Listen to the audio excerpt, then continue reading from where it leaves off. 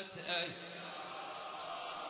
والقائم ترفل راياته هلا بيك ظلت أيام والمهدي يصفح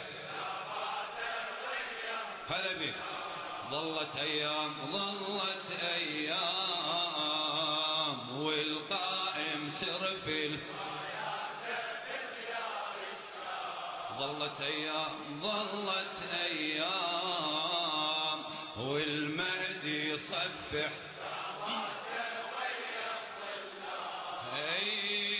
منتظر الإنسانية تبدي الثورة منتظر الإنسانية تبدي الثورة وين بديار الشام ظلت أيام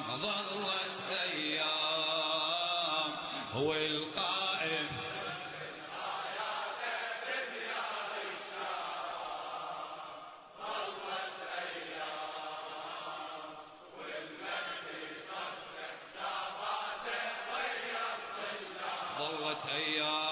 ظلت أيام والقائم. يا زهراء، بسم الله الرحمن الرحيم. إمام زماني، مولى نعمتي، صلوات تترى عليك بقية الله. إني أسرجت إليك جوادي وهجرت الوادي. إني أسرجت إليك جوادي وهجرت الوادي، وادي الأوهام، ورفضت الأصنام وأهل الأصنام. لا تحسبني من هذا الوادي وأهل الوادي، لا تحسبني من هذا الوادي وأهل الوادي. لا تثبت اسمي في أحزاب الأصنام.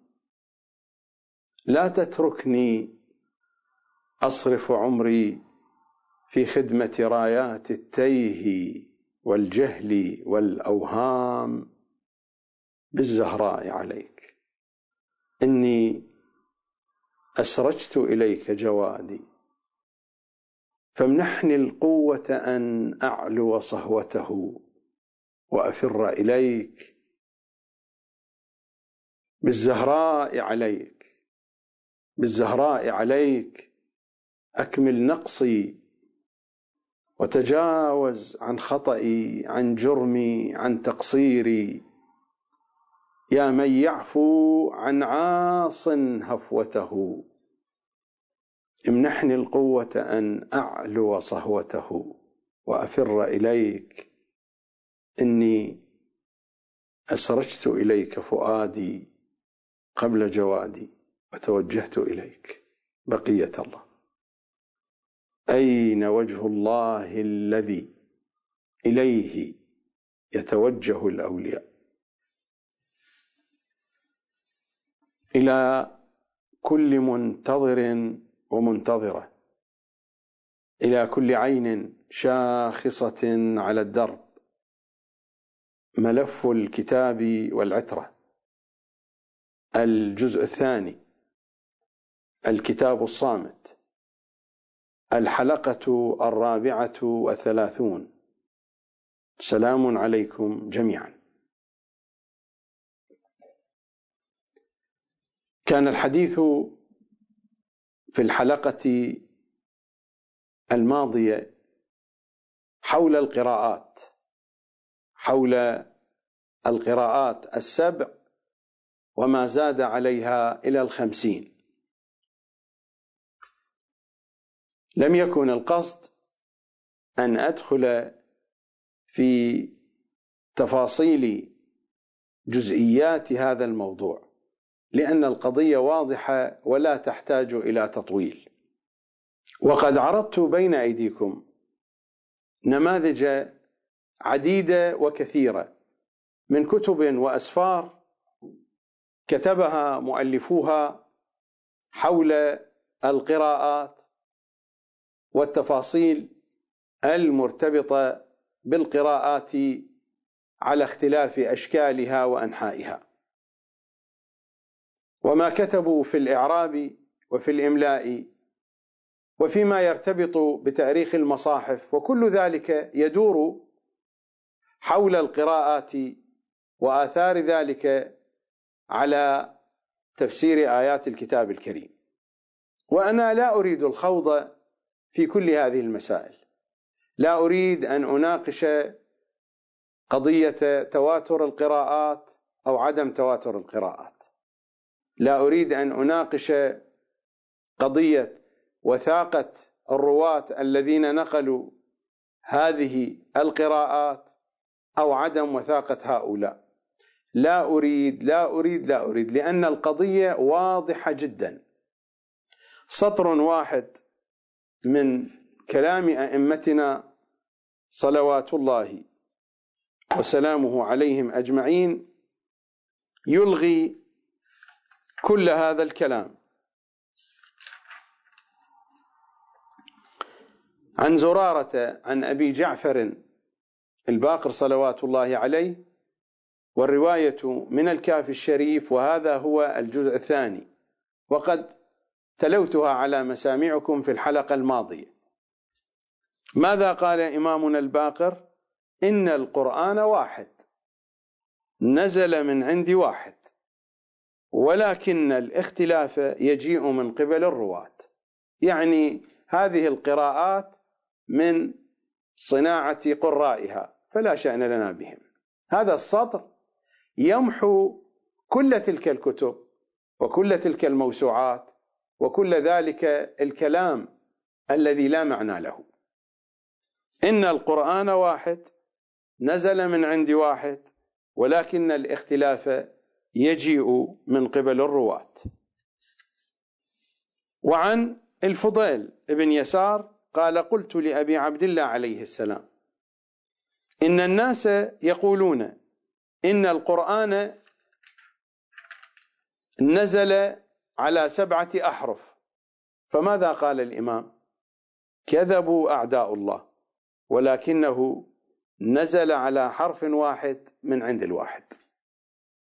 هذه الرواية أصرح وأوضح بأن هذه القراءات كذب في كذب. وأعتقد أن ما عرضته لكم مثالا وشاهدا حول قراءة سورة الفاتحة أدل دليل على هذا الكلام. ما معنى أن نقرأ ارشدنا الصراط المستقيم بدل اهدنا الصراط المستقيم؟ نقرأ ارشدنا أو بصرنا الصراط المستقيم. نحن لا نريد صراطا مستقيما، إننا نريد صراطا مستقيما هو علي صلوات الله وسلامه عليه، ولا شيء وراء ذلك. أما الصراط المستقيم فنتركه لأهله. أعتقد أن القضية واضحة ولا تحتاج إلى تعليق. أما قول علمائنا في جواز القراءة بهذه القراءات في الصلوات وفي غيرها، في الصلوات المفروضة وفي غيرها، فقلت هذا قول ضعيف لا يمت إلى معرفة لحن القول عند محمد وآل محمد صلوات الله عليه. صحيح أن الأئمة قالوا اقرأوه كما يقرأه الناس، لم يكن مراد الأئمة هذه القراءات الغريبة، مراد الأئمة القراءة المعروفة وهي قراءة عاصم. قراءة عاصم هي القراءة التي كان يقرأ بها الناس في زمان الأئمة. وهذه القراءة في أصلها في جذورها تعود إلى أمير المؤمنين صلوات الله وسلامه عليه. هو تصحيح من أمير المؤمنين بالجملة لهذه القراءة، وإلا فقراءة أهل البيت قراءة أخرى. حين وضع أمير المؤمنين علم النحو لأي أمر وضعه، دخل إلى مسجد الكوفة فرأى الأعاجم الذين دخلوا إلى الإسلام يقرؤون القرآن الموجود بين أيدي المسلمين بقراءات خاطئة، فأمر أبا الأسود الدؤلي بعد أن وضع له القواعد والأصول أن يفرع على ذلك، وعلمه تأسيس علم النحو لأي شيء؟ لضبط قراءة القرآن وفق ما هو معروف من لغة العرب التي يتكلم بها أكثر العرب.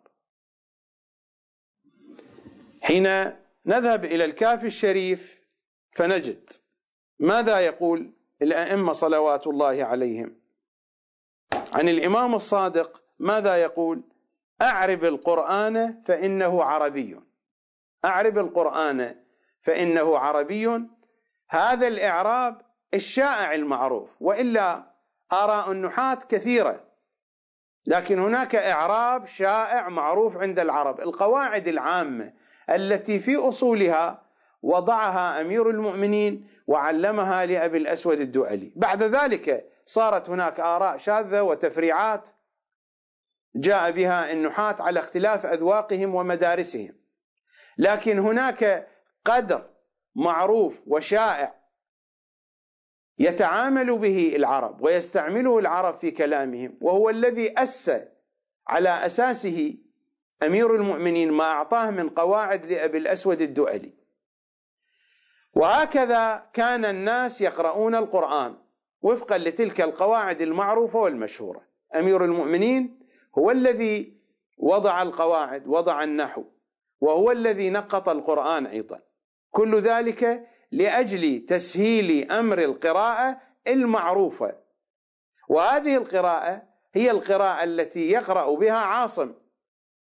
هذه القراءة ليست خاصة بعاصم، هي القراءة التي كان المسلمون يقرؤون بها بشكل عام، وكان عاصم يقرأ بهذه القراءة، ولا زالت هذه القراءة هي الموجودة بيننا. وأدل دليل على ذلك أن القرآن وأن المصحف الموجود بين أيدينا مكتوب بهذه القراءة.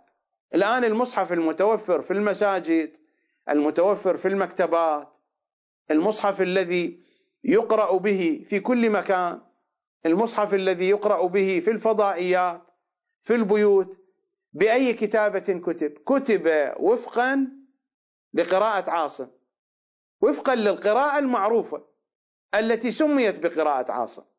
ليس عاصم هو الذي أسس هذه القراءة، وإنما عاصم يقرأ بها، فسميت القراءة بقراءة عاصم.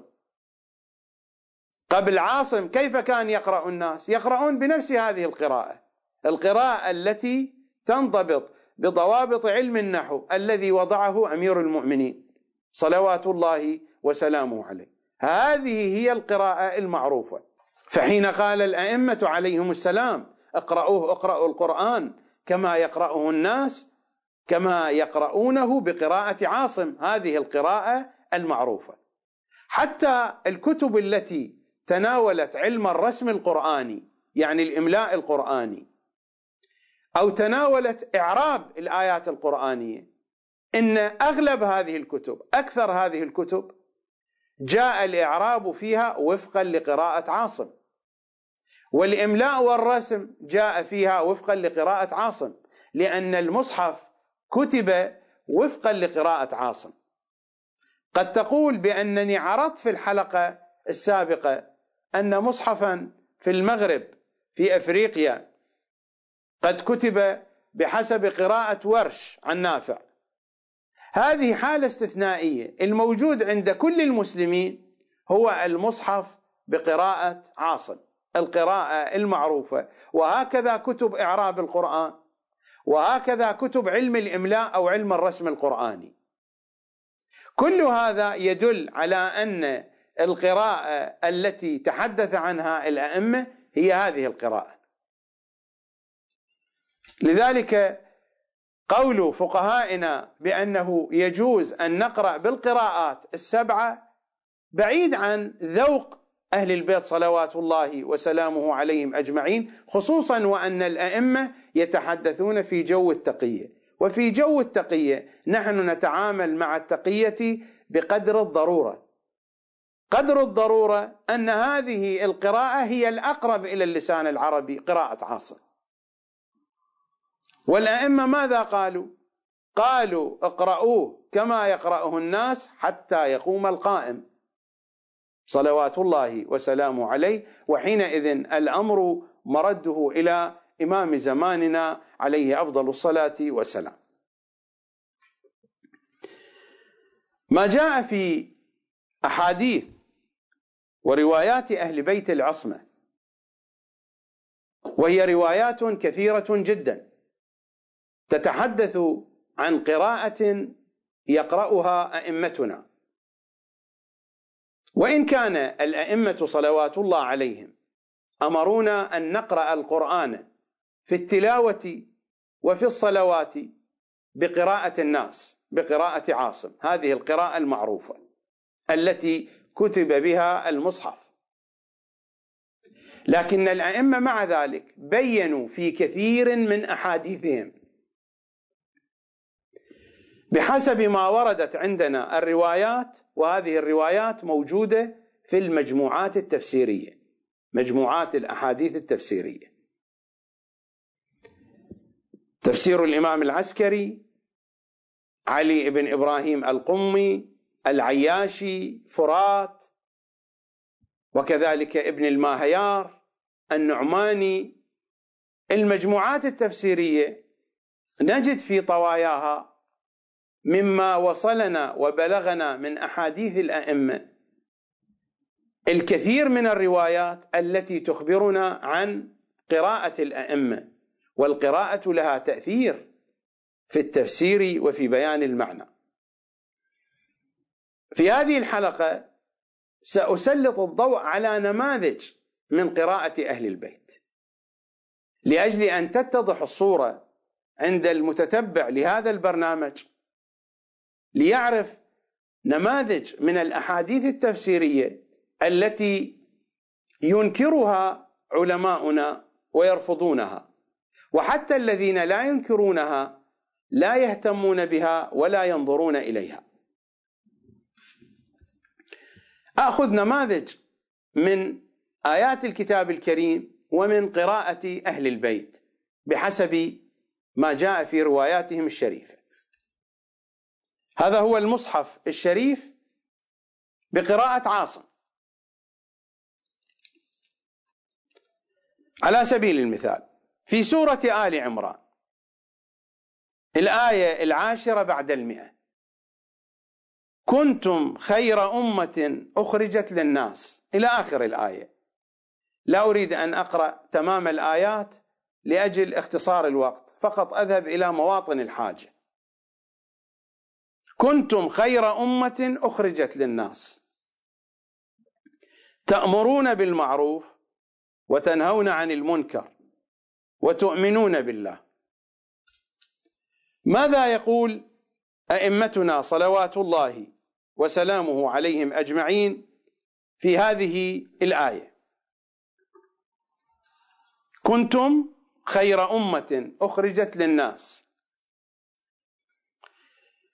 هذا هو تفسير البرهان بين يدي، وهذا هو الجزء الثاني، المجلد الثاني، وينقل عن تفسير علي بن إبراهيم القمي عن ابن سنان قال: قرأت عند أبي عبد الله، هناك قارئ يقرأ، قرأت عند أبي عبد الله: كنتم خير أمة أخرجت للناس.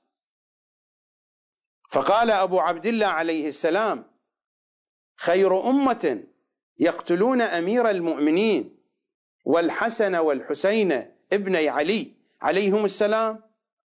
فقال القارئ: جعلت فداك، كيف نزلت؟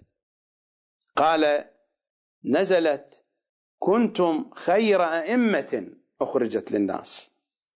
ألا ترى مدح الله لهم: تأمرون بالمعروف وتنهون عن المنكر وتؤمنون بالله. الرواية الثانية في العياشي عن أبي عبد الله عليه السلام قال في قراءة علي عليه السلام: كنتم خير أئمة، في قراءة علي في المصحف الذي جمعه سيد الأوصياء: كنتم خير أئمة أخرجت للناس. قال: هم آل محمد. هم آل محمد هذا تفسير، أما القراءة هكذا: كنتم خير أئمة أخرجت للناس. رواية ثالثة عن الإمام الصادق أيضا يرويها أبو بصير بعد أن يقرأ القراءة كنتم خير أئمة، يقول: هكذا والله نزل بها جبرائيل وما عنا بها إلا محمدا وأوصياءه. هكذا والله نزل بها جبرائيل، كنتم خير أئمة. الأئمة قالوا لنا اقرأوه كما يقرأه الناس، ولكنهم بينوا هذه المعاني، وحينما بينوا هذه المعاني يريدون منا أن نطلع عليها وأن نحفظها. سأبين في الجزء الثاني من هذه الحلقة لماذا يجب الاهتمام بهذه النصوص وبهذه الروايات. إذا ذهبنا إلى موطن آخر في الكتاب الكريم في سورة آل عمران أيضا الآية 23 بعد 100: ولقد نصركم الله ببدر وأنتم أذلة.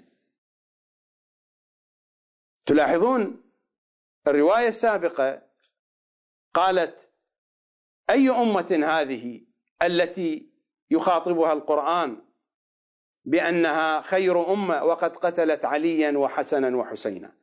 الإمام يأتي بالدليل، دليل واضح. نفس الشيء هنا، الأئمة يبينون الأدلة، بينما أصحاب القراءات السبع لا يبينون دليلا ولا هم يحزنون. ولقد نصركم الله ببدر وأنتم أذلة.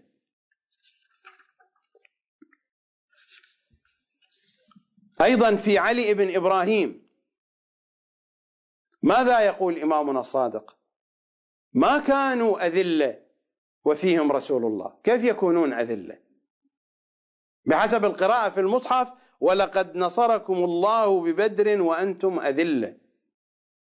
الإمام يقول ما كانوا أذلة وفيهم رسول الله صلى الله عليه وآله، وإنما نزل: ولقد نصركم الله ببدر وأنتم ضعفاء.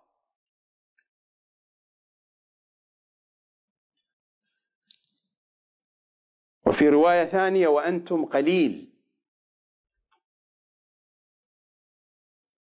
عن عبد الله بن سنان عن أبي عبد الله عليه السلام قال: سأله أبي عن هذه الآية: ولقد نصركم الله ببدر وأنتم أذلة، فقال: ليس هكذا أنزله الله، ما أذل الله رسوله قط، إنما أنزلت وأنتم قليل.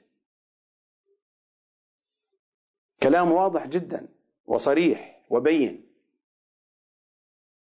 ما جاء في الرواية وأنتم ضعفاء هو شرح للرواية التي وأنتم قليل، لأن ضعفاء وقليل بمعنى واحد. ولقد نصركم الله ببدر وأنتم أذلة، وأنتم ضعفاء، وأنتم قليل.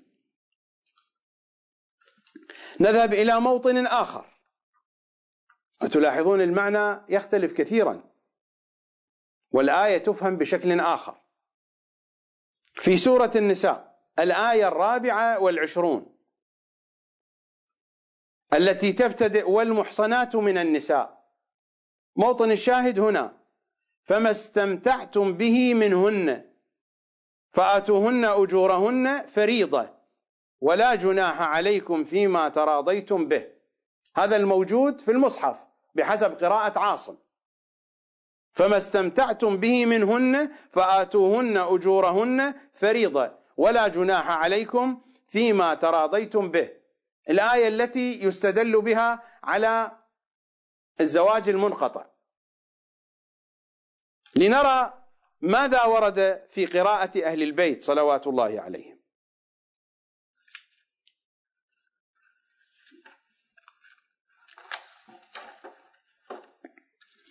الذي جاء في قراءة أهل البيت أيضا في تفسير علي بن إبراهيم: فما استمتعتم به منهن إلى أجل مسمى.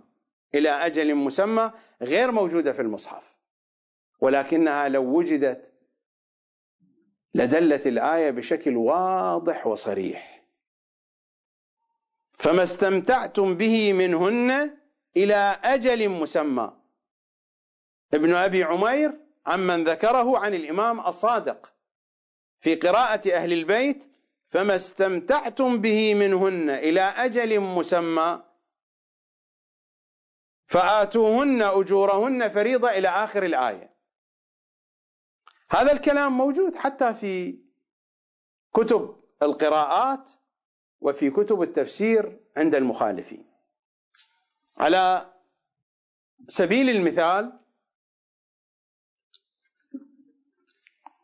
هذا هو معجم القراءات القرآنية، الدكتور أحمد مختار عمر، دكتور عبد العال سالم مكرم، بإشراف جامعة الكويت والقاهرة.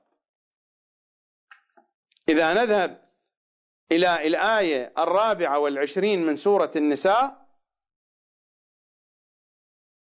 إلى أجل مسمى، نفس القراءة التي أشرت إليها: فما استمتعتم به منهن إلى أجل مسمى، نقلها عن ابن عباس وعن سعيد بن جبير وعن عبد الله بن مسعود. هذا في معجم القراءات. وأما في كتب التفسير عند القوم، هذا الدر المنثور لجلال الدين السيوطي، طبعا دار إحياء التراث العربي، الطبعة الأولى 2001 ميلادي، صفحة 452 وما بعدها. أخرج عدة روايات بهذه القراءة، وأخرج ابن أبي حاتم عن ابن عباس: فما استمتعتم به منهن إلى أجل مسمى. وأخرج الطبراني والبيهقي في سننه إلى آخره: فما استمتعتم به منهن إلى أجل مسمى. وأخرج عبد بن حميد وابن جرير وابن الأنباري في المصاحف والحاكم، وصححه من طرق عن أبي نضرة قال: قرأت على ابن عباس: فما استمتعتم به منهن فآتوهن أجورهن فريضة. قال ابن عباس: فما استمتعتم به منهن إلى أجل مسمى. فقلت: ما نقرأها كذلك؟ فقال ابن عباس: والله لأنزلها الله كذلك. إلى عدة روايات أخرى. وأخرج ابن أبي داود في المصاحف عن سعيد بن جبير، وأخرج عبد الرزاق عن عطاء وإلى آخره، وعن مجاهد نفس الكلام: فما استمتعتم به منهن إلى أجل مسمى. هذا في الدر المنثور، وكذلك في تفسير الطبري نفس الكلام. وهذه الطبعة طبعة دار إحياء التراث العربي، ضبط وتعليق محمود شاكر. وهذا هو الجزء 5 والسادس في ذيل الآية 24 من سورة النساء، في صفحة 18 وفي صفحة 19. أخرج عدة روايات بنفس هذا الكلام. أبو كريب إلى آخره، بعد أن يذكر السند: أعطاني ابن عباس مصحفا، قال: هذا على قراءة أبي. قال يحيى: فرأيت المصحف عند نصير فيه: فما استمتعتم به منهن إلى أجل مسمى. ونفس الشيء ذكر أسانيد ومصادر أخرى. فالكلام موجود حتى في كتب المخالفين، ومثبت أيضا أنا أورد كلامهم لا لأجل توثيق كلام أهل البيت، ولكنني أقول للذين سيعترضون على قراءة أهل البيت، وهذا هو الشيء الموجود في الوسط الشيعي وعند علمائنا، الروايات الواردة عن أهل البيت في قراءة أهل البيت ترفض ضعيفة السند، والقراءات الواردة في كتب المخالفين الشيعة يدرسونها ويأخذون شهادات الدكتوراه ويقرؤون بها على الفضائيات ويعلمون شباب الشيعة ذلك.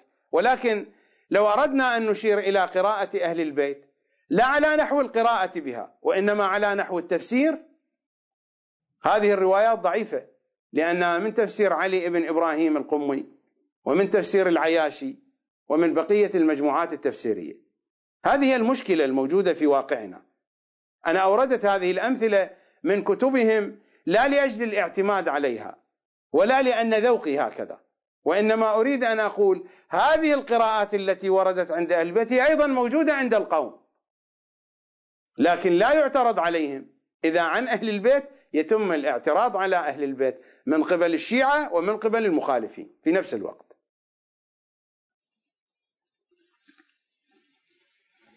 إذا نذهب إلى آية أخرى في سورة المائدة، الآية 6 من سورة المائدة، آية الوضوء: يا أيها الذين آمنوا إذا قمتم إلى الصلاة فاغسلوا وجوهكم وأيديكم إلى المرافق وامسحوا برؤوسكم، بحسب القراءة الموجودة في المصحف، وأرجلكم، اللام مفتوحة، وامسحوا برؤوسكم وأرجلكم إلى الكعبين. في روايات أهل بيت العصمة صلوات الله وسلامه عليهم أجمعين، الشيخ الطوسي في التهذيب، وهذا هو تفسير البرهان بين يدي، ينقل عن تهذيب الشيخ الطوسي عن غالب بن الهذيل قال: سألت أبا جعفر عليه السلام عن قول الله عز وجل: وامسحوا برؤوسكم وأرجلكم إلى الكعبين، بحسب القراءة الموجودة في المصحف، على الخفض هي أم على النصب؟ يعني هل هي مجرورة أم منصوبة؟ قال: بل هي على الخفض، يعني القراءة هكذا: برؤوسكم وأرجلكم، ليس كما موجود في المصحف: وامسحوا برؤوسكم وأرجلكم إلى الكعبين. فقراءة الباقر عليه السلام بالخفض بالجر: وامسحوا برؤوسكم وأرجلكم، بينما الموجود في المصحف ونحن مأمورون بقراءة المصحف: برؤوسكم وأرجلكم، منصوبة. هذا الكلام لو أردنا أن نرجع إلى معجم القراءات فنجد في قراءة وأرجلكم هناك قراءة وأرجلكم، والأكثر ماذا قرأوا؟ قرأوا وأرجلكم، قرأها ابن كثير، أبو عمرو، حمزة، أبو بكر، أنس، عكرمة، ابن عباس، الشعبي، وذكروا الإمام الباقر أيضا، قتادة، علقمة، الضحاك، مجاهد، ذكروا مجموعة من القراء الذين قرأوا وأرجلكم، يعني هذه القراءة الموجودة في الروايات موجودة أيضا عندهم في كتبهم.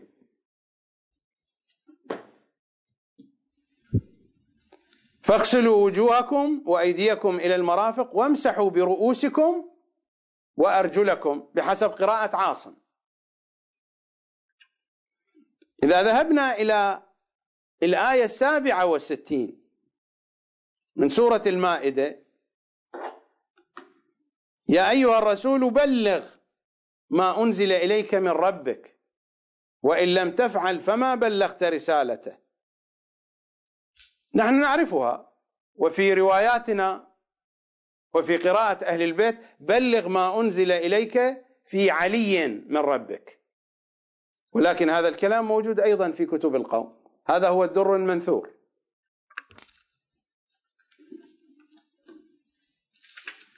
في الدر المنثور أيضا مثل ما ورد في معجم القراءات وامسحوا برؤوسكم وأرجلكم، أيضا في الدر المنثور، وهذا هو الجزء الثالث، أيضا هناك روايات تتحدث عن المسح. وأخرج عبد بن حميد عن الأعمش قال: كانوا يقرؤونها برؤوسكم وأرجلكم بالخفض وكانوا يغسلون. أنا لا أريد أدخل في التفاصيل أحكام الوضوء، ولكن يقرؤونها بالخفض. وأيضا جاء عن ابن عباس: أبى الناس إلا الغسل ولا أجد في كتاب الله إلا المسح، يعني برؤوسكم وأرجلكم. بالنسبة للآية 67 من سورة المائدة، وأخرج ابن أبي حاتم صفحة 109 من الجزء الثالث من الدر المنثور لجلال الدين السيوطي، وأخرج ابن أبي حاتم وابن مردويه وابن عساكر عن أبي سعيد الخدري قال: نزلت هذه الآية: يا أيها الرسول بلغ ما أنزل إليك من ربك، على رسول الله يوم غدير خم في علي بن أبي طالب. عن ابن مسعود قال: كنا نقرأ على عهد رسول الله صلى الله عليه وآله: يا أيها الرسول بلغ ما أنزل إليك من ربك. أي شيء يبلغ؟ إن عليا مولى المؤمنين وإن لم تفعل فما بلغت رسالته، يعني هذا جزء من الآية، إن عليا مولى المؤمنين. هكذا كنا نقرأها على عهد رسول الله كما يقول ابن مسعود، عبد الله بن مسعود. وفي رواياتنا هذا المعنى واضح موجود. إذا ذهبنا إلى موضع آخر في سورة التوبة، الآية 7 بعد 10 بعد 100: لقد تاب الله على النبي والمهاجرين والأنصار الذين اتبعوه في ساعة العسرة من بعد ما كاد يزيغ قلوب فريق منهم ثم تاب عليهم إنه بهم رؤوف رحيم. الآية 7 بعد 10 بعد 100. ماذا تقول قراءة أهل البيت صلوات الله وسلامه عليهم أجمعين؟ هذا هو تفسير البرهان الجزء الثالث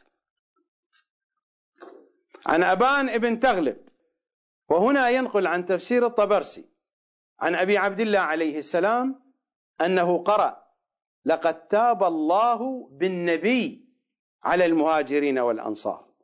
قال أبان: قلت له: يا ابن رسول الله، إن العامة لا تقرأ كما عندك.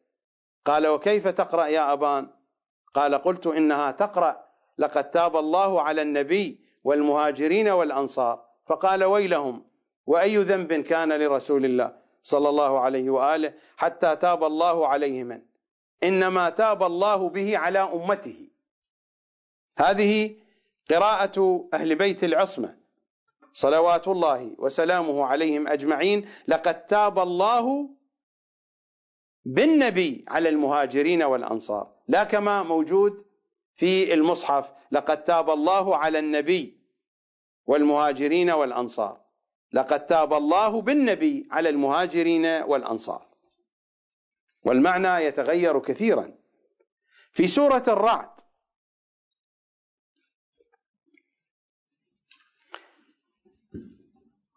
الآية 11 بعد 10: له معقبات من بين يديه ومن خلفه يحفظونه من أمر الله، إلى آخر الآية. ماذا ورد في قراءة أهل البيت صلوات الله وسلامه عليهم أجمعين؟ في تفسير علي بن إبراهيم، وهذا هو الجلد الرابع من تفسير البرهان: إنها قرأت عند أبي عبد الله عليه السلام فقال لقارئها: ألستم عربا؟ فكيف تكون المعقبات من بين يديه؟ ماذا تقول الآية بحسب قراءة المصحف؟ له معقبات من بين يديه، المعقبات تكون خلفه، من بين يديه يعني تكون أمامه. إنها قرأت عند أبي عبد الله عليه السلام فقال لقارئها ألستم عربا؟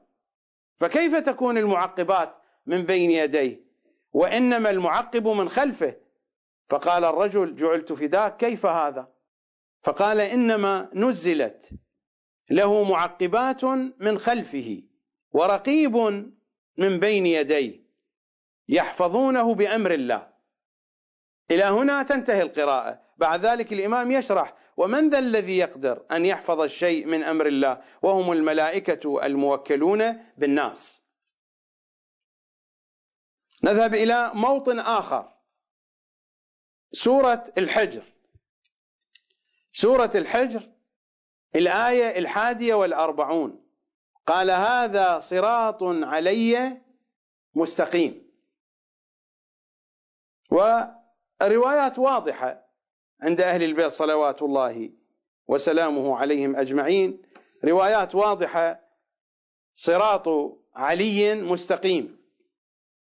قال هذا صراط علي مستقيم. الأئمة هكذا قرأوا.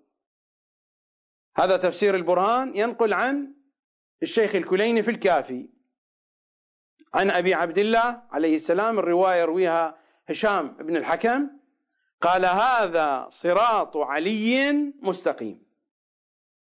صراط علي مستقيم. القراءة الموجودة هنا في المصحف صراط علي مستقيم. لكن بالله عليكم أي القراءتين تأتي أليق مع المعنى ومع سهولة اللفظ؟ هذا صراط علي مستقيم أو هذا صراط علي مستقيم؟ أي الآيتين أي القراءتين أليق بالذوق العربي وبالتعبير الأدبي؟ ومع ذلك القوم أيضا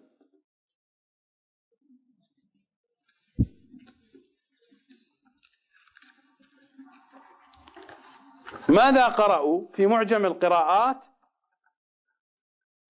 صراط علي، يعني صفة للصراط، هذا صراط علي، مثل ما هم يقرؤون صراط علي والموجود في المصحف هذا صراط علي مستقيم. هنا قراءة لأهل البيت هذا صراط علي مستقيم.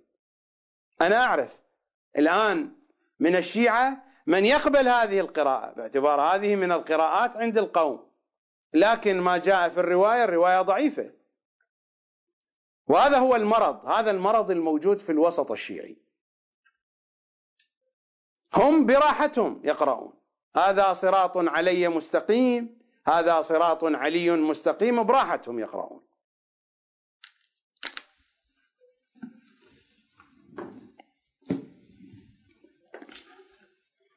الإمام ماذا يقول؟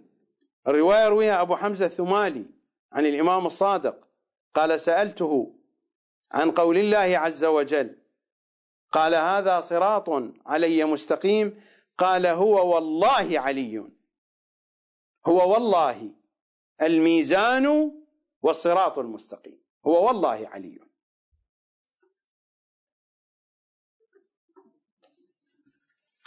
ورواية في مناقب أمير المؤمنين لابن شاذان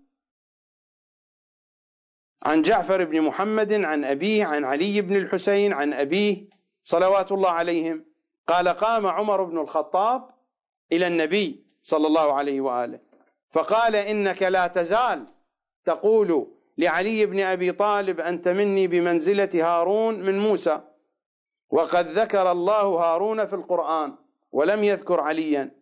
فقال النبي صلى الله عليه وآله يا غليظ يا أعرابي إنك ما تسمع ما يقول هذا صراط علي مستقيم. الروايات عديدة وكثيرة عن الأئمة في هذا المضمون. نذهب إلى موطن آخر، سورة الفرقان، الآية 74 والذين يقولون ربنا هب لنا من أزواجنا وذرياتنا قرة أعين واجعلنا للمتقين إماما. ماذا يقول أئمتنا في هذه الآية؟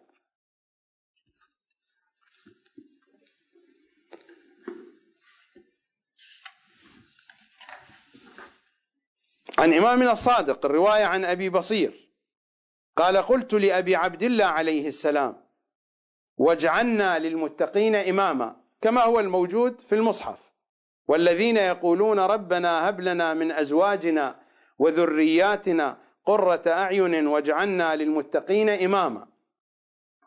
أبو بصير قال: قلت لأبي عبد الله: واجعلنا للمتقين إماما. هذا هو تفسير البرهان، وهذا هو المجلد 5. قال: لقد سألت ربك عظيما. واجعلنا للمتقين إماما، قال: لقد سألت ربك عظيما، إنما هي واجعل لنا من المتقين إماما. وإيانا عنا بذلك.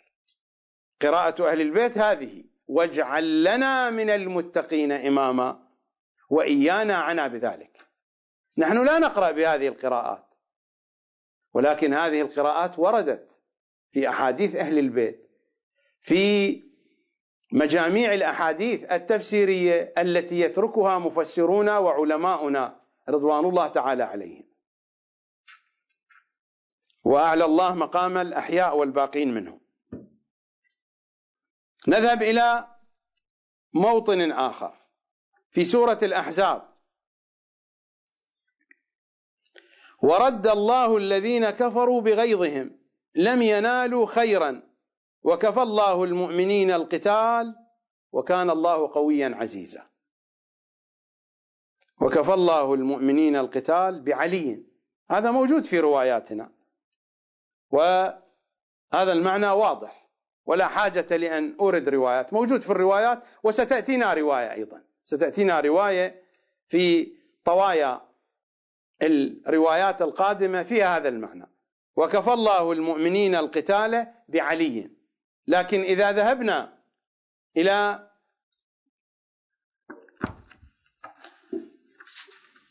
معجم القراءات القرآنية، وهذا هو الجلد 4، الآية 25: وكفى الله المؤمنين القتال، من سورة الأحزاب موجودة هذه القراءة: وكفى الله المؤمنين القتال بعلي ابن مسعود، قراءة ابن مسعود، وهكذا كانت في مصحف ابن مسعود: وكفى الله المؤمنين القتال بعلي.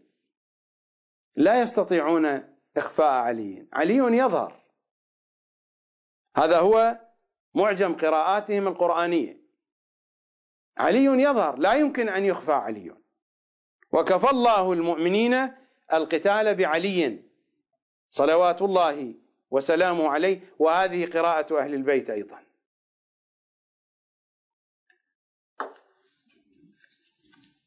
وفي سورة التكوير: وإذا الموءودة سئلت بأي ذنب قتلت. الروايات كثيرة عندنا في الموءودة، إنها المودة، عن أبي جعفر وأبي عبد الله: وإذا المودة سئلت بأي ذنب قتلت. هذا تفسير البرهان الجزء 8، موجودة روايات كثيرة. وعن الكليني: وإذا المودة سئلت بأي ذنب قتلت، عن الإمام الصادق صلوات الله وسلامه عليه. روايات عديدة، صفحة 222، روايات عديدة وعن مصادر مختلفة. قراءة أهل البيت: وإذا المودة سئلت، إنها مودة أهل البيت، بأي ذنب قتلت. وهذه القراءة مثبتة أيضا في معجم القراءات، موجودة في معجم القراءات، موجودة هذه القراءة في معجم القراءات، وهذا هو المجلد 5. الموءودة موجودة قراءة المودة، لا شأن لي بقراءاتهم، ولكن قراءة المودة مثبتة أيضا عن أبي جعفر الباقر، عن أبي عبد الله، عن ابن عباس، عن الإمام الباقر، عن الإمام الصادق، عن ابن عباس.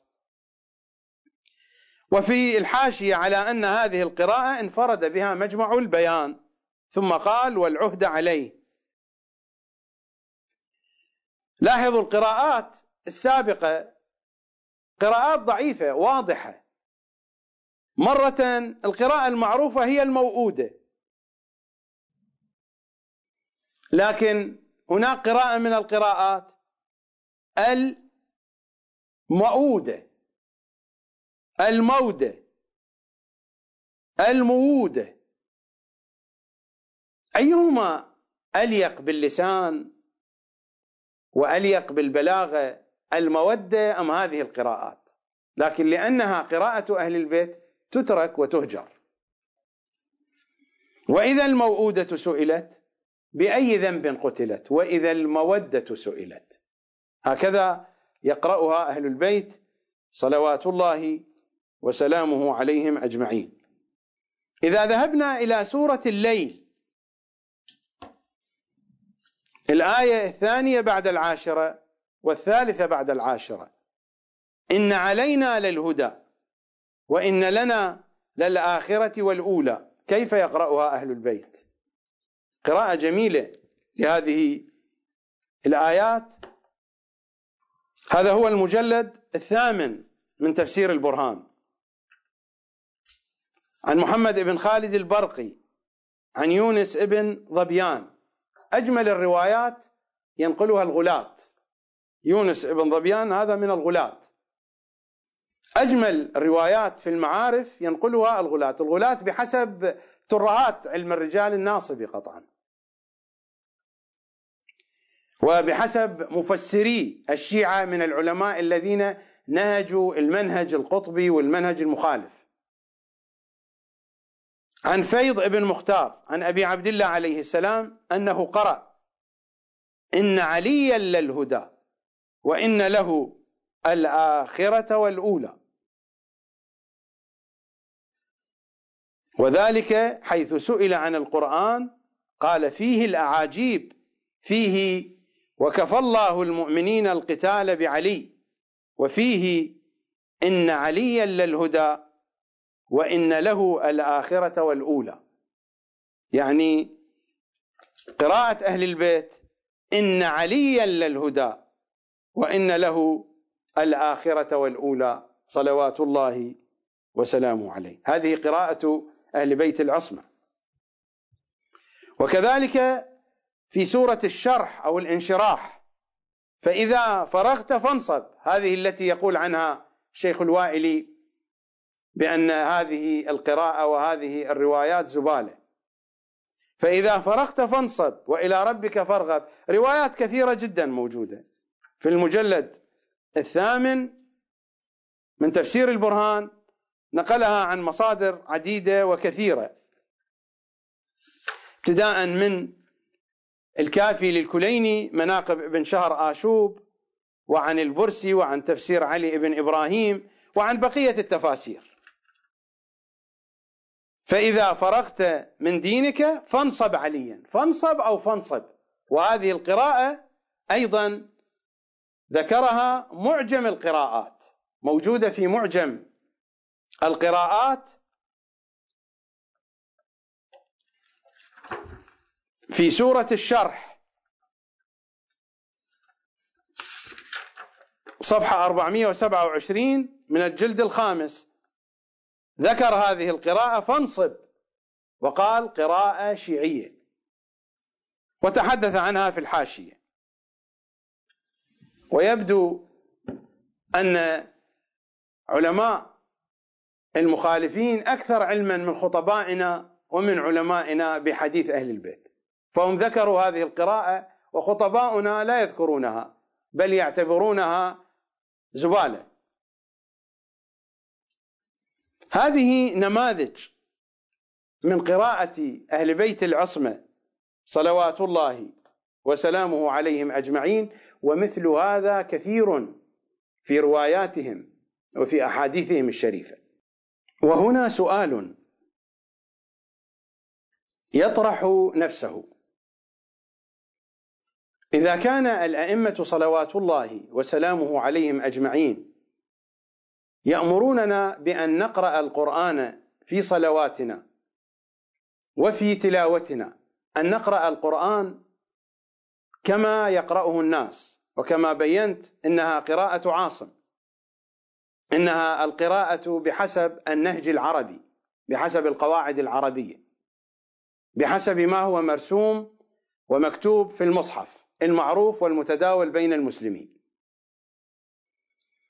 إذن لماذا يبين الأئمة صلوات الله وسلامه عليهم أجمعين هذه القراءات؟ مع العلم عندنا روايات كثيرة وكثيرة جدا في مثل هذه المضامين. هذه مجرد نماذج، مجرد أمثلة اخترتها واقتطفتها من هنا ومن هناك من بين ما جاء في روايات أهل البيت.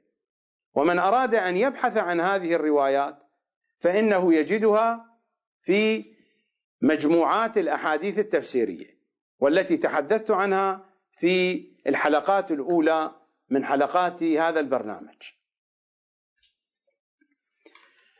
السؤال هنا: إذا كان الأئمة يريدون منا أن نقرأ بالقراءة الشائعة بين الناس، فلماذا يريدون هذه القراءة في رواياتهم وفي أحاديثهم؟ هناك غايات كثيرة، والغريب أن علماءنا لم يلتفتوا إلى هذه الغايات. الغريب أن مفسرين لم يلتفتوا إلى هذه الغايات.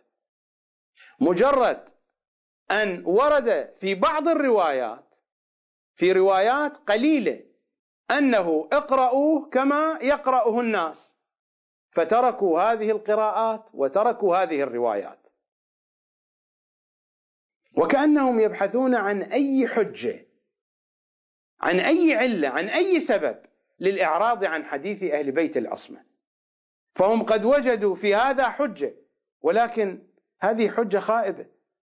أهل البيت حينما تكلموا وبشكل كثير وبشكل وفير عن هذه القراءات، قطعا ما تكلموا هكذا لغوا، وما تكلموا هكذا من دون حكمة. هناك حكمة لأجلها ذكر أئمتنا صلوات الله عليهم هذه القراءات، وبينوا لنا مقاصد هذه القراءات ودلالة هذه القراءات. لاحظتم كلمات المعصومين صلوات الله عليهم كيف يبررون أن هذه القراءة لماذا تكون بهذه الصيغة ولماذا تكون الألفاظ هكذا. الشيعة سيستكثرون، لكن حين يجدون في القراءات ارشدنا الصراط المستقيم يقبلون، لأن هذا موجود في كتب القراءات عند المخالفين. فحين نقول واجعل لنا من المتقين إماما، يعتبرون هذه زيادة حروف كلمات، لكن اهدنا الصراط المستقيم، ارشدنا الصراط المستقيم، بصرنا الصراط المستقيم، هذا لا إشكال فيه. أجيب على هذا السؤال: لماذا هذا التكرار وهذا التأكيد من الأئمة على قراءتهم؟ وروايات كثيرة عندنا وردت عنهم صلوات الله عليهم بهذا الخصوص. أولا، هذه قضية علمية، ويجب علينا أن نهتم بهذه الأحاديث. هذه أحاديث أهل البيت، هذه الروايات رواياتهم، وهم وضعوا لنا هذه القوانين. هذا القانون مر علينا: اعرفوا منازل الرجال، منازل شيعتنا، منازل الفقهاء عندنا بأي ميزان؟ بقدر ما يحسنون من روايتهم عنا. هذه رواياتهم، لا بد أن تحفظ، لا بد أن يهتم بها، لا بد أن تفهم، لا بد أن تشرح، لا بد أن تنشر بين شيعة أهل البيت، لا بد أن يعلم بها الشيعة، لا بد أن تعرض في وسائل الإعلام، لا بد أن تذكر على المنابر. لماذا وسائل الإعلام الشيعية خلية من هذه الروايات؟ لماذا المنابر الشيعية خلية من هذه الروايات؟ لماذا الدروس الحوزوية خلية من هذه الروايات؟ لماذا الثقافة الشيعية خلية من هذه الروايات؟ صحيح الأئمة قالوا اقرأوا بقراءة الناس، ولكنهم تحدثوا هذه الأحاديث وهم بينوها لنا. يريدون منا أن نعرض عن هذه الأحاديث وهي كثيرة جدا. هذه الأحاديث لا بد أن تحفظ، لا بد أن تنشر، لا بد أن تبين. وأعتقد أنكم الآن وأنتم تسمعون مني هذه النماذج تجدون أنفسكم قد اطلعتم على أشياء مفيدة جدا، على معلومات هامة جدا. هذه المعلومات تخص القرآن، تخص أهل البيت، تخص الكتاب والعترة. لماذا إذن تخفى هذه الأحاديث؟ ولماذا تهمل؟ ولماذا لا ينظر إليها بالتقديس وبالاحترام وبالإجلال؟ هذا كلام أهل البيت صلوات الله وسلامه عليهم أجمعين.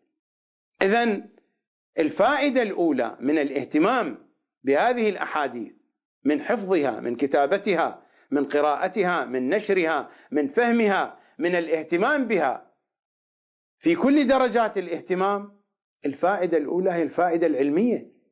اعرفوا منازل الرجال عندنا، اعرفوا منازل شيعتنا عندنا بقدر ما يحسنون من روايتهم عنا. يعني الذي لا يحسن هذه الروايات نقص فيه. مرجع التقليد الذي لا يحسن هذه الروايات نقص فيه. العالم الشيعي الذي لا يحسن هذه الروايات نقص فيه. الخطيب الشيعي الذي لا يحسن هذه الروايات، فضلا عن هذا الذي يصف هذه الروايات بالزبالة، نقص فيه. هذه الروايات هي من جملة روايات وأحاديث أهل البيت التي تقع تحت هذا القانون. اعرفوا منازل شيعتنا عندنا بقدر ما يحسنون من روايتهم عنا. فحينما يأتي مرجع التقليد أو المفسر أو العالم أو الفقيه أو الخطيب أو المفكر أو الفضائية أو الوسائل الإعلامية الشيعية فيتركون هذه الأحاديث ويهملونها، إنهم يردون على أهل البيت، يقولون لأهل البيت بأنكم لا تفهمون، تتكلمون أشياء لا فائدة فيها، ولذلك نحن نتركها، لا قيمة لها. أهل البيت أمرونا أن نقرأ بقراءة الناس، ولكن ما أمرونا أن نترك هذه الروايات. لماذا ذكروها لنا؟ لماذا هذا الإهمال لهذه الروايات؟ لماذا لا توجد هذه الروايات في الثقافة الشيعية؟ سؤال كبير. الغريب تجد أن قراء القرآن يقبلون القراءات المخالفة لأهل البيت وفق تسويق خاطئ من مراجعنا، من أن الأئمة صلوات الله عليهم قالوا اقرأوا القرآن كما يقرأه الناس، وعمموا هذا الكلام على كل القراءات الأخرى، بينما الأئمة يتحدثون عن قراءة معروفة. أعرب القرآن فإنه عربي وفقا للقواعد العربية المعروفة والتي كتب بها هذا القرآن، والتنقيط من علي والإعراب من علي. إذن القراءة هي هذه القراءة. عاصم ينقل عن علي، قراءة عاصم حتى في كتب المخالفين معروفة هذه القراءة عن علي أخذت، وكتابة المصحف بقواعده الإعرابية عن علي وتنقيطه عن علي. إذن هي هذه القراءة الموجودة في المصحف. قراءة المصحف هي القراءة التي يريدها أهل البيت. القراءات الأخرى لا قيمة لها. لكن تجد في الوسط الشيعي خصوصا عند الذين يهتمون بتجويد القرآن هذه الجلسات القرآنية والمؤتمرات والمسابقات وما ينفق عليها من الأموال في طريق مخالف لأهل البيت، تجد أن هؤلاء جميعا لا علم لهم بهذه القراءات، وتجد أنهم يعرفون القراءات المخالفة لأهل البيت، ولو عرضت عليهم هذه القراءات يرفضونها. أنا لا أقول اقرأوا بها، ولكن اطلعوا عليها واحفظوها.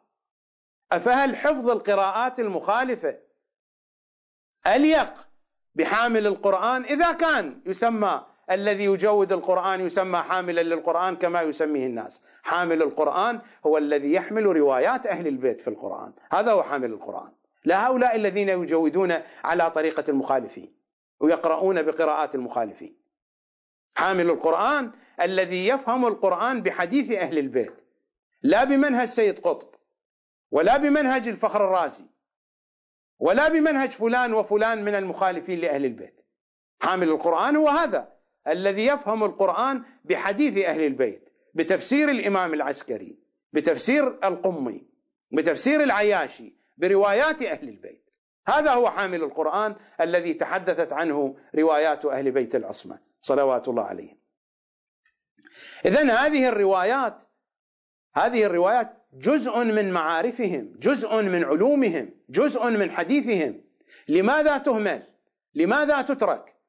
يجب على طالب العلم، يجب على المفسر، يجب على المتحدث، يجب على الإعلامي أن يكون على علم بهذه الروايات، إنها قراءة أهل البيت، وهي داخلة في هذا الميزان، والمقصر فيها تكون مرتبته ناقصة في هذا الميزان. اعرفوا منازل شيعتنا عندنا بقدر ما يحسنون من روايتهم عنا، وهذه الروايات مقدمة على غيرها، لأن هذه الروايات تتحدث عما هو أقرب إلى أهل البيت. هذا الذي يحفظ روايات مضامينها تميل إليها قلوب المخالفين. ماذا قال عنها الإمام الصادق؟ ألم يصفها في رواية عمر بن حنظلة بأنها من الاقتحام في الهلكات، بأن الذي يعمل بأحاديثنا الموافقة للكتاب والسنة المشهورة ولكن قلوب المخالفين تميل إليها، بأن هذا من الاقتحام في الهلكات؟ هذه الأحاديث، أحاديث القراءات، هذه الأحاديث أقرب ما تكون إلى أهل البيت. هؤلاء خسروا حظوظهم الذين لا يهتمون بهذه الروايات. علماؤنا خسروا حظوظهم، مراجعنا الذين لا يهتمون بهذه الروايات أو لا يؤكدون عليها أو لا يوصون بها، هؤلاء خسروا حظوظهم. هذه الروايات تكشف عن حظ الإنسان في القرب من أهل البيت. اعرفوا منازل الرجال عندنا، اعرفوا منازل شيعتنا عندنا بقدر ما يحسنون. وقطعا الروايات على مراتب. روايات قراءة أهل البيت أقرب من بقية الروايات، لأنها تتحدث عن أشياء خاصة بأهل البيت. هذه من مجموعة الروايات الخاصة بهم، يجب على الشيعي أن يطلع عليها، أن يعرف ماذا قال أئمته.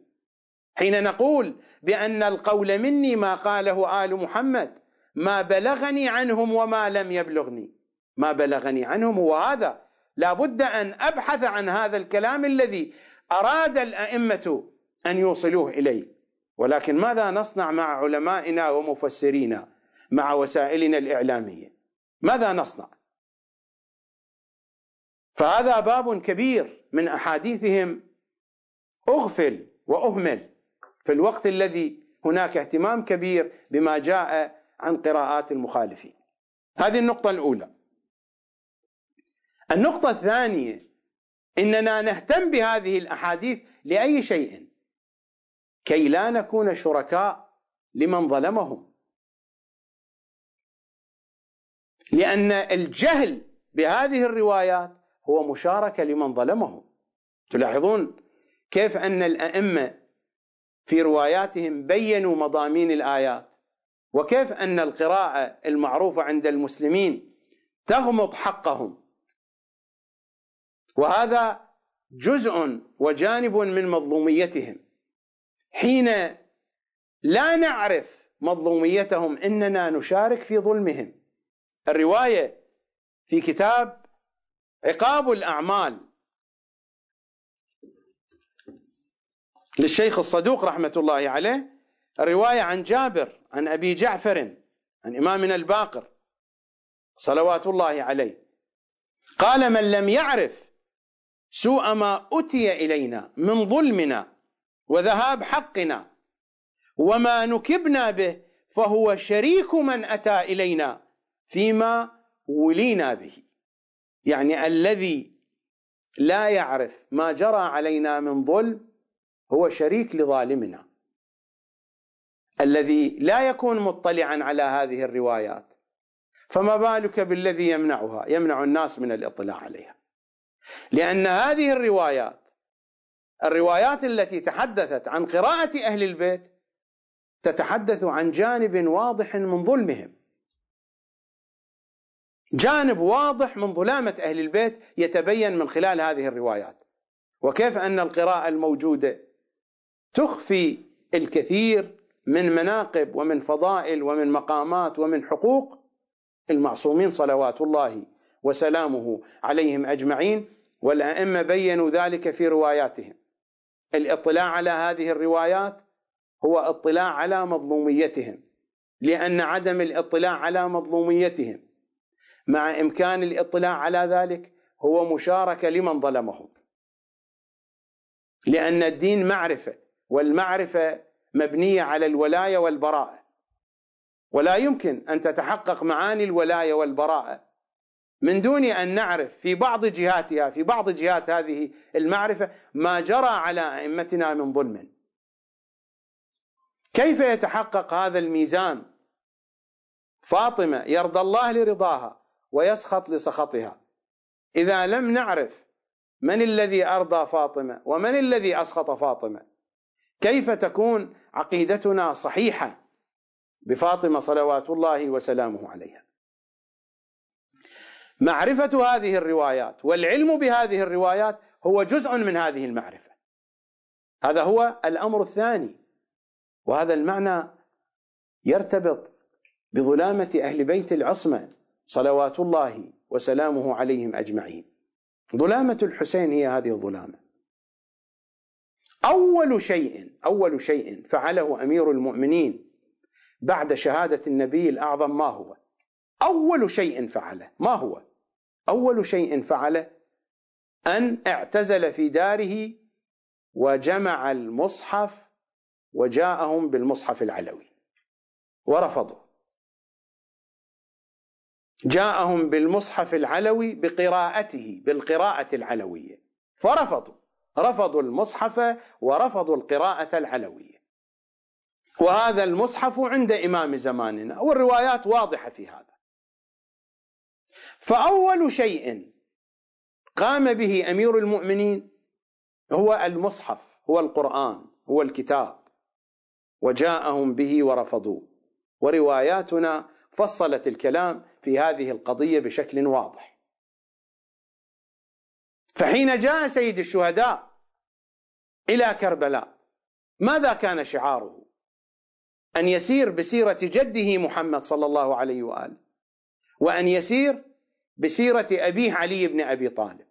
وأول سيرة أبيه هو المصحف العلوي والقراءة العلوية. جاء الحسين لكي يبين الحقائق العلوية، ولذلك حين قتلوه ما الذي ترتب على قتله؟ نقرأ في زيارة الناحية المقدسة. ماذا نقرأ؟ حين نقرأ: والشمر جالس على صدرك ومولغ سيفه على نحرك، قابض على شيبتك بيده، ذابح لك بمهنده، قد سكنت حواسك وخفيت أنفاسك، ورفع على القناة راسك، وسبي أهلك كالعبيد، وصفدوا في الحديد فوق أقتاب المطيات، تلفح وجوههم حر الهاجرات، يساقون في البراري والفلوات، أيديهم مغلولة إلى الأعناق، يطاف بهم في الأسواق. هذه الأوصاف. والشمر جالس على صدرك، هذا الذبح للعترة رافقه ذبح للكتاب، ذبح الكتاب وذبح العترة في نفس الوقت. فالويل للعصاة الفساق، لقد قتلوا بقتلك الإسلام، وعطلوا الصلاة والصيام، ونقضوا السنن والأحكام، وهدموا قواعد الإيمان، وحرفوا آيات القرآن. هذا هو التحريف. وحرفوا آيات القرآن، ارشدنا الصراط المستقيم. هذا تحريف أو ليس بتحريف؟ بالله عليكم. وحرفوا آيات القرآن وهملجوا في البغي والعدوان إلى آخر الكلام. وحرفوا آيات القرآن حين قتلوا حسينا، قتلوا العترة. وإذا المودة سئلت بأي ذنب قتلت؟ في كامل الزيارات المراد من الموؤودة من المودة هو الحسين صلوات الله وسلامه عليه. وإذا المودة قتلت هذه المودة بقتل الزهراء، قتلت المودة بقتل المحسن، قتلت المودة بقتل إمامنا الحسن، وقتلت المودة قتلا ذريعا وشنيعا وفظيعا بقتل حسين صلوات الله وسلامه عليه. هذا المعنى في الزيارة الجامعة لأئمة المؤمنين، وأنتم تلاحظون الزيارات، الأدعية، الروايات يشرح بعضها بعضا. في الزيارة الجامعة لأئمة المؤمنين، وهذا هو مفاتيح الجنان،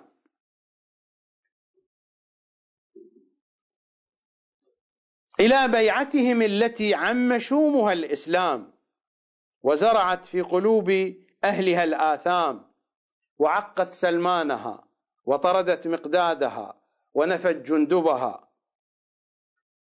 وفتقت بطن عمارها، وحرفت القرآن وبدلت الأحكام وغيرت الحلال والحرام. وقتل الحسين يوم كتب الكتاب. هذا من آثار كتب الكتاب. تلاحظون التطابق بين ما جرى في السقيفة بعد كتب الكتاب وبين ما جرى بعد مقتل سيد الشهداء، إلى أن نقول: فنحن نشهد الله أنا قد شاركنا أولياءكم وأنصاركم المتقدمين في إراقة دماء الناكثين والقاسطين والمارقين وقتلة أبي عبد الله سيد شباب أهل الجنة عليه السلام يوم كربلاء. كيف شاركناهم؟ بالنيات والقلوب والتأسف على فوت تلك المواقف التي حضروا لنصرتكم. كيف نشاركهم بالنيات والقلوب والتأسف على فوت تلك المواقف ونحن لا نعرف مظلوميتهم؟ وجزء من مظلوميتهم تبينه روايات القراءة. أيها الحسينيون، هل تعتقدون بأن الحزن على الحسين يكفي باللطم أو باللدم أو بالتطبير؟ هذه مشاعر ظاهرية. الحزن على الحسين بالمعرفة الحقيقية جزء من ظلامة الحسين، أن يرتقي منابركم من يشحن رؤوسكم بحديث المخالفين. وجزء من ظلامة الحسين أنكم تقصرون عن معرفة ظلامة أهل البيت، وجزء من هذه الظلامة هذه الروايات، هذه الأحاديث. وإني لعلى علم أنكم حين تسمعون حديثي هذا ترفضونه، وهذا جزء من ظلامة أهل البيت. ليس مهما لي أن أرفض أنا أو أقبل. لو كان هذا الأمر لي مهما لما جلست هذا المجلس ولما تحدثت بهذه الطريقة وعرضت نفسي لشيء كثير ودفعت الضرائب الكثيرة طيلة حياتي. لا يهمني أن أرفض أو أن أقبل، ولكن هذا حديث أهل البيت. يا خدمة الحسين، تعتقدون بأنكم تحيون أمر الحسين وأنتم تصعدون على المنابر خطباء تتمسحون بهم وتقدسونهم، وهم يحثون عليكم فكر المخالفين والفكر القطبي حثوا هكذا، وتترك هذه الأحاديث. ولو جاء أحد مثلي يذكر هذه الأحاديث سيقف الحسينيون في وجهه يرفضون هذه الأحاديث. وهذه الأحاديث تتحدث عن ظلامتهم، عن الظلامة الكبرى. يا شيعة أهل البيت، هكذا في الروايات: من لم يعرف أمرنا من القرآن لم يتنكب الفتن. كيف يعرف أمرهم من القرآن؟ من خلال المنهج القطبي أو من خلال منهج ابن عربي أو من خلال منهج الطبري، من خلال أي منهج، لا بد أن يكون من خلال منهجهم. من لم يعرف أمرنا من القرآن لم يتنكب الفتن، يعني يسقط في الفتنة بعد الفتنة، ويقع في هذه الفتنة على رأسه، وفي الفتنة الأخرى على وجهه، وفي الأخرى على بطنه، وفي الأخرى على ظهره، ومن فتنة إلى فتنة. هذا هو قرآنهم وهذا هو حديثهم. فحينما نخاطب الأئمة إننا نكذب حينما نقول لهم بأننا شاركنا أولياءكم بالنيات والقلوب والتأسف على فوت تلك المواقف.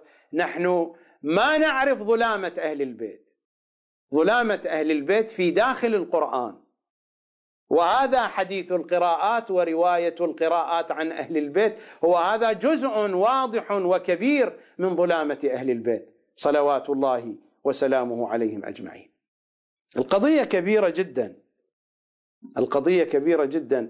ومثل ما قتلوا الحسين صلوات الله وسلامه عليه ومثلوا بجسده، لقد قتلوا القرآن ومثلوا بالقرآن. التمثيل بالقرآن هي هذه القراءات، هذه القراءات تمثيل بالقرآن بعد قتله. بعد أن قتلوا القرآن مثلوا بالقرآن، بعد أن قتلوا الحسين مثلوا بالحسين، وراحت الخيول تركض على جسد الحسين، وهم ركضوا، القراء ركضوا على القرآن. ذبح القرآن ومثل به بالقراءات مثل ما ذبح الحسين ومثل به. القضية واضحة. ومظلومية القرآن هي مظلومية أهل البيت، ومظلومية أهل البيت هي مظلومية القرآن.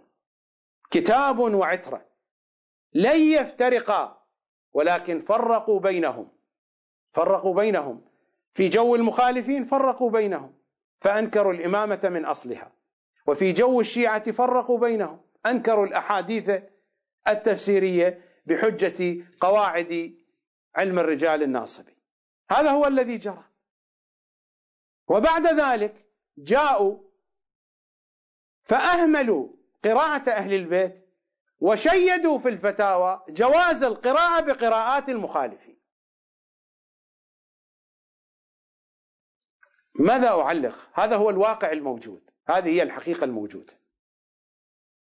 الاطلاع على هذه الروايات كما قلت أولا قضية علمية، اعرفوا منازل الرجال بقدر ما يحسنون من روايتهم عنا.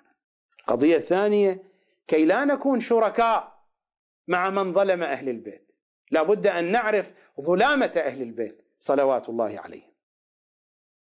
القضية الثالثة أن هذه الروايات تساعدنا في تفسير القرآن، في فهم القرآن، ومرت علينا الأمثلة، مثلا معقبات كما قال الإمام الصادق، قال المعقبات لا تكون من بين يديه، من خلفه، وبقية الروايات التي مرت علينا، وهي أمثلة ونماذج، وإلا الروايات كثيرة جدا في هذا الباب. تساعدنا هذه الروايات في فهم الآيات القرآنية، في تفسير الآيات القرآنية، وتساعدنا كذلك أن نميز بين المفسرين، أن نميز بين مراجع التقليد حين يفسرون لنا الآيات، هل يأخذون بنظر الاعتبار هذه الروايات أو لا، أو أنهم يذهبون إلى المخالفين كما فعل الكثير منهم، يذهبون إلى المخالفين، يتركون هذه الروايات التي تفسر لنا الآيات. والآن لو تراجعون تفسير التبيان مثلا، أو مجمع البيان، أو الميزان، أو بقية التفاسير، لا يعتبرون بهذه الروايات بخصوص بيان معنى الآيات. ربما البعض يذكرها في الحاشية، لا يجعلونها أساسا في فهم الآية، وإنما يتبعون القراءة المعروفة. الأئمة قالوا اقرأوا، ما قالوا فسروا. الأئمة ما قالوا فسروا القرآن مع وجود روايات مفسرة عن أهل البيت، لكن الجماعة وجدوها حجة، وجدوها حجة فألغوا كل شيء، وجاءوا بعد ذلك بعلم الرجال الناصبي فألغوا الأحاديث التفسيرية. وهذه طامة كبيرة. لكن من يريد أن يتمسك بعروة علي وآل علي عليه أن يطلع على هذه الروايات. الاطلاع على هذه الروايات ينفعنا في التفسير وينفعنا في التمييز بين العلماء. مر علينا في رواية التقليد في تفسير الإمام العسكري عليه السلام أنه يجب على الشيعة أن يفحصوا، أن ينظروا، يجب عليهم أن يبحثوا عن مراجع التقليد، عن الفقهاء، عن العلماء، عن الخطباء. ما هو موقفهم من هذه الروايات؟ هل يفسرون القرآن بحسبها أو لا، أو بحسب ما عن المخالفين؟ فينطبق الوصف الذي تحدث عنه الإمام الصادق بأنهم يأتون بالأكاذيب ويعطونها لشيعتنا على أنه من علومنا الصحيحة، فيقبله المستسلمون والمسلمون من ضعفاء شيعتنا، فيضلونهم ويمنعونهم من وصولهم إلى الحق المصيب. وهذا المعنى كان واضح في الرواية التي رواها لنا إمامنا العسكري عن إمامنا الصادق صلوات الله وسلامه عليهما. إذن الفائدة الثالثة، الأمر الثالث، هذه الروايات تنفعنا في فهم القرآن، في تفسير القرآن. صحيح هي تتحدث عن قراءات، لكنها مفسرة، تفسر الآيات، وعلى أساسها نستطيع أن نميز بين المفسرين.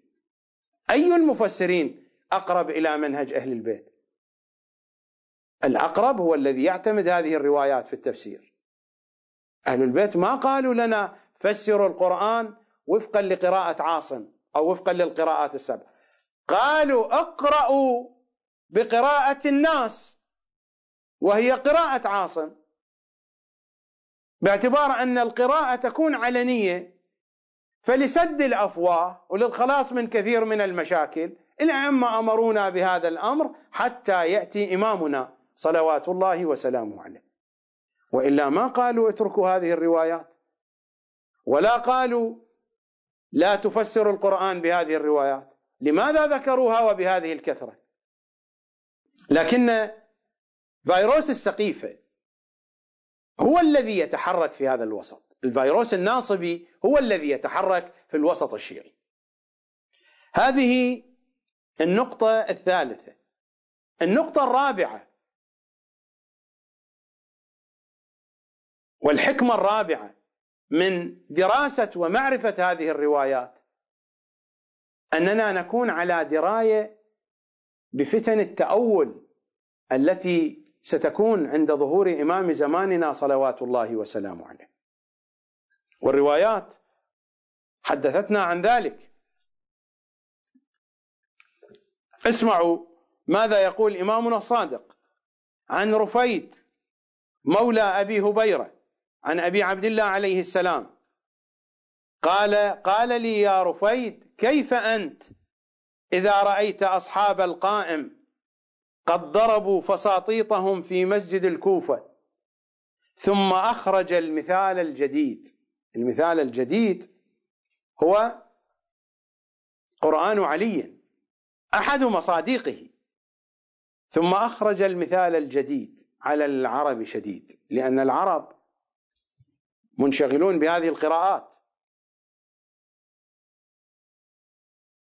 الرواية الثانية عن الإمام الصادق كأني بشيعة علي في أيديهم المثاني يعلمون الناس المستأنف الجديد. المثاني هو القرآن. كأني بشيعة علي في أيديهم المثاني يعلمون الناس المستأنف. أيضا عن الإمام الصادق كيف أنتم لو ضرب أصحاب القائم عليه السلام الفساطيط في مسجد كوفان ثم يخرج إليهم المثال المستأنف أمر جديد على العرب شديد. المثال المستأنف هو قرآن علي. ماذا تقول أحاديث أهل البيت؟ وهذه غيبة شيخنا النعماني رضوان الله تعالى عليه. عن الفضيل بن يسار قال سمعت أبا عبد الله عليه السلام يقول إن قائمنا إذا قام استقبل من جهل الناس أشد مما استقبله رسول الله من جهال الجاهلية. قلت: وكيف ذاك؟ قال: إن رسول الله صلى الله عليه وآله أتى الناس وهم يعبدون الحجارة والصخور والعيدان والخشب المنحوتة، وإن قائمنا إذا قام أتى الناس وكلهم يتأول عليه كتاب الله يحتج عليه به. في رواية ثانية أيضا عن إمامنا الصادق عن محمد بن أبي حمزة عن بعض أصحابه سمعته يقول: إن القائم عليه السلام يلقى في حربه ما لم يلقى رسول الله صلى الله عليه وآله، لأن رسول الله أتاهم وهم يعبدون الحجارة المنقورة والخشبة المنحوتة، وإن القائم يخرجون عليه فيتأولون عليه كتاب الله ويقاتلون عليه. وروايات واضحة. حين يدخل الإمام إلى العراق آلاف مؤلفة من علماء الكوفة من علماء النجف يخرجون عليه، آلاف مؤلفة، روايات هكذا قالت. البتريون يخرجون على الإمام، فقهاء في الدين وقراء، الفقهاء والقراء، الفقهاء والخطباء يخرجون على الإمام الحجة عليه السلام. روايات عديدة ووفيرة في هذا المضمون، نأتي عليها في الوقت المناسب. الاطلاع على هذه الروايات يجعلنا نعرف ماذا سيجري من الفتن، أن الإمام صلوات الله وسلامه عليه ماذا سيطرح، ماذا سيبين من الحقائق، لأن بعض هذه الحقائق بينت في هذه الروايات. والأئمة حدثونا بأن الفتن والأحداث التي ستكون إن كان في فترة إرهاصات الظهور أو بعدها، من العوامل المنجية من تلك الفتن هو الاطلاع على رواياتهم. حينما يسألون الإمام عن قضية الصيحة الأولى والثانية من الذي ينجو؟ قال: الذي سمع بها قبل أن تكون، الذي سمع بأحاديثنا قبل أن تكون، ويعرف أن الصيحة الأولى صيحة هدى والصيحة الثانية صيحة باطل. يتميز الأمور من خلال الاطلاع على حديثهم. أحد العوامل المساعدة للنجاة من الفتن هو الاطلاع على حديثهم.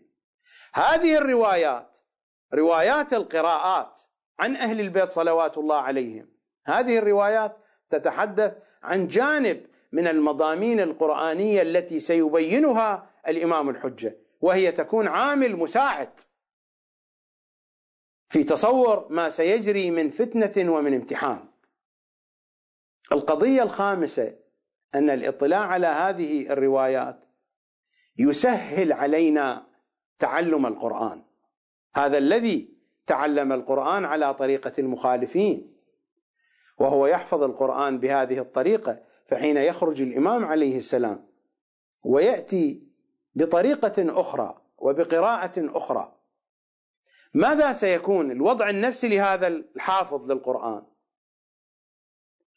وربما يكون معترضا، وعملية الحفظ مرة ثانية إذا لم يكن مستعد من أنه الآن يحفظ القرآن بحسب المصحف، ولكنه في نفس الوقت يستعد لو أن الإمام جاء. هذا الهاجس النفسي. الآن مثلا إذا أراد إنسان أن يحفظ شيئا، أن يحفظ شعرا، أن يحفظ آية من القرآن، أن يحفظ حديثا، أن يحفظ كلاما، إذا كان في هاجسه الداخلي أنه يحفظ هذا الكلام لمجرد أن يقرأه، أن يتلوه في هذه الجلسة ولا يعبأ بعد ذلك نساه أم لم ينسى، فإنه يحفظ الكلام مجرد أن تنتهي الجلسة ينسى ذلك الكلام، مجرد أن تنتهي. لكن لو أراد أن يحفظه على طول الخط، الهاجس النفسي والنية الداخلية لها تأثير في ذلك. قارئ القرآن، حافظ القرآن، الآن حين يحفظ القرآن، حين يقرأ القرآن وهو يعلم أن هذه الطريقة ستتغير، سيكون الأمر عليه سهلا. بينما هذا الذي يتصور بحسب ما هو الشائع بأن القرآن هو هكذا، وإذا خرج الإمام نفس هذا القرآن ويأتي الإمام بطريقة أخرى وبشيء آخر، إما أن يكون معترضا، وإما أنه سيعاني كثيرا في عملية الحفظ وفي عملية التعلم، وهذا سيكون عائقا فيما بينه وبين الخدمة الصحيحة. الخدمة تحتاج إلى تعلم، خدمة الإمام تحتاج إلى علم ومعرفة، وجزء من العلم والمعرفة هو القرآن. الروايات ماذا تقول؟ انتبهوا إلى هذه الرواية، رواية جميلة جدا. هذا هو الجزء 52 من بحار الأنوار. الرواية ينقلها الشيخ المجلسي عن الشيخ المفيد عن كتاب الإرشاد، عن جابر عن الإمام الباقر: إذا قام قائم آل محمد عليهم السلام ضرب فساطيط لمن يعلم الناس القرآن. إذا قام قائم آل محمد عليهم السلام، انتبهوا للرواية، ضرب فساطيط لمن يعلم الناس القرآن على ما أنزل الله، مثل ما مر في الروايات، هكذا أنزلها الله، ما هكذا نزلت، على ما أنزل الله جل جلاله. ماذا يقول الإمام الباقر؟ فأصعب ما يكون على من حفظه اليوم لأنه يخالف فيه التأليف، آيات متقدمة، آيات متأخرة، سور متقدمة، سور متأخرة، القراءة مختلفة. من يحفظ القرآن وهو يعلم بأن نظاما جديدا سيكون من خلال اطلاعه على هذه الروايات يكون مستعدا لذلك. أما من حفظ القرآن على هذا النظام وهذا الاتساق الموجود المعروف الآن بترتيب السور، بترتيب الآيات، بهذه القراءات الموجودة والمعروفة فيما بين الناس، ولم يكن من نيته ولم يكن من معرفته ومن ثقافته الاطلاع على هذه الروايات، روايات القراءات، فلو خرج الإمام وأخرج النظام الجديد، المثال الجديد، المثال المستأنف كما مرت الروايات، فذلك سيكون في غاية الصعوبة عليه من جهة نفسية ومن جهة علمية وتعليمية. فأصعب ما يكون على من حفظه اليوم لأنه يخالف فيه التأليف. هذا لا يعني أن الإنسان لا يحفظ القرآن الآن، يحفظ القرآن على النظام الموجود، ولكن مع علمه بهذه الروايات، مع استعداده النفسي، حينئذ يستطيع أن يواكب المسيرة الجديدة، المسيرة المهدوية. وهذه حكمة بالغة من معرفة هذه الروايات. لكن هذه المطالب وهذه القضايا علماؤنا في شغل عنها، خطباؤنا في شغل عنها، الحسينيون في شغل عنها، الجميع في شغل عنها. الرواية في الكافي الشريف هكذا تقول: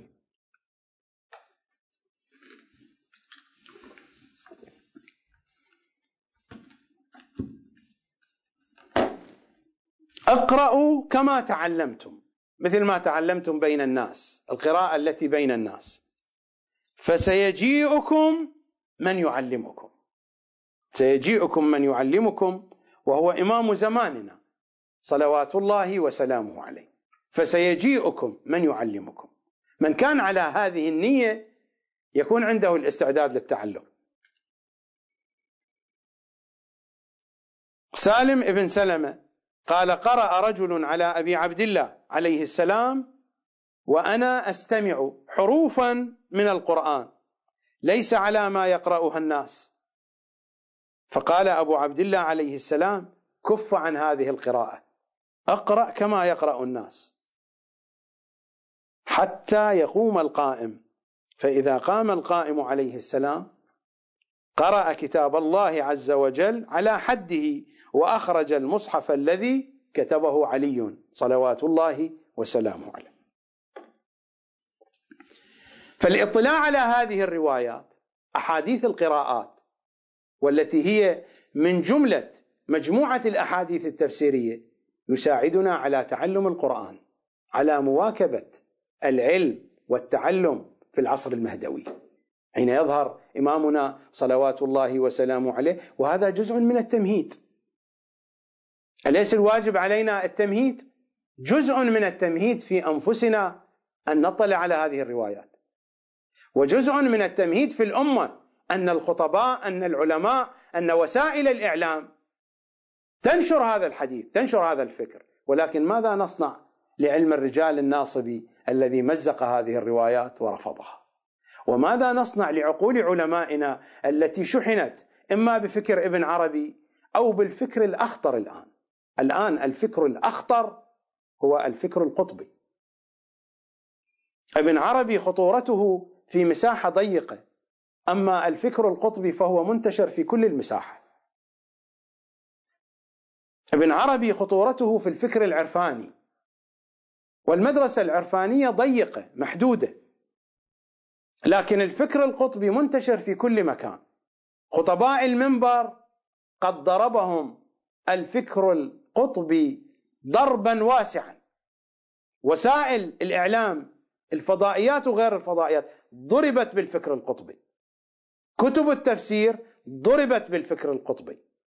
كتب الفكر الإسلامي ضربت بالفكر القطبي. الأحزاب الشيعية في عملها السياسي وفي تنظيمها ضربت بالفكر القطبي. المتحدثون المثقفون ضربوا بالفكر القطبي. قضية الفكر القطبي منتشرة بشكل واسع جدا. ماذا نصنع لهذا المنهج الضال المضل؟ والشيعة فرحون بذلك، يطربون لهذا، وأحاديث أهل البيت تترك وتهجر. وهذا الحديث نفسه، هذا الحديث المشبع بالأدلة والمشبع بالمنطق والمشبع بما يقبله الوجدان والفكر والمشبع بالأدلة والمشبع بالمصادر والمشبع من أوله إلى آخره بكلام أهل البيت.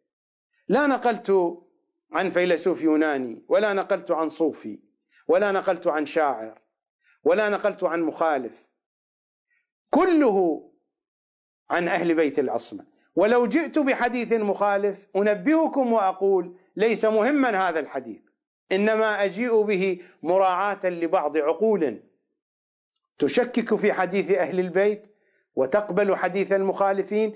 أريد أن أبين كيف يتعامل الشيعة مع حديث أهل البيت، وكيف تتعامل العقول الشيعية المخترقة بالفكر المخالف مع حديث أهل البيت. أليس هذه ظلامة؟ ومعرفة هذه الأحاديث هو جزء من معرفة ظلامتهم صلوات الله وسلامه عليهم أجمعين. مثل ما ذبحوا الحسين، ذبحوا قرآنه، ومثل ما مثلوا بجسد الحسين مثلوا بالقرآن بهذه القراءات، ومثل ما سلبوا الحسين ثيابه وقطعوا خنصره وسلبوا خاتمه، سلبوا قرآن محمد وآل محمد، هذه الأحاديث التي هي ثياب القرآن وزينة القرآن، سلبوها وطرحوها ومزق كل شيء. يا بقية الله، ماذا نقول؟ لكنني أقول يا ابن رسول الله، زهرائيون نحن معك ونبقى زهرائيين. زهرائيون نحن معك يا ابن رسول الله، زهرائيون وإن قالت الناس ما قالت، زهرائيون نحن يا بقية الله، وإن رفضت هذه الحقائق. زهرائيون نعشق حديثكم، زهرائيون نهواكم، زهرائيون وجدنا الكرامة عندكم، زهرائيون وجدنا الحقيقة ساطعة في كلامكم وحديثكم، كلامكم نور يا بقية الله. زهرائيون زهرائيون زهرائيون حتى آخر الأنفاس، زهرائيون نحن والهوى زهرائي. في أمان الله.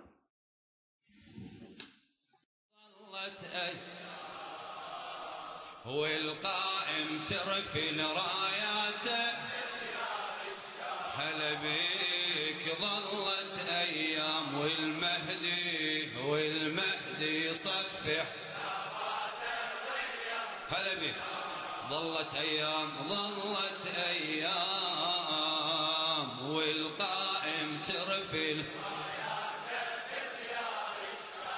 ظلت أيام والمهدي يصفح. منتظر الإنسانية تبدي الثورة. منتظر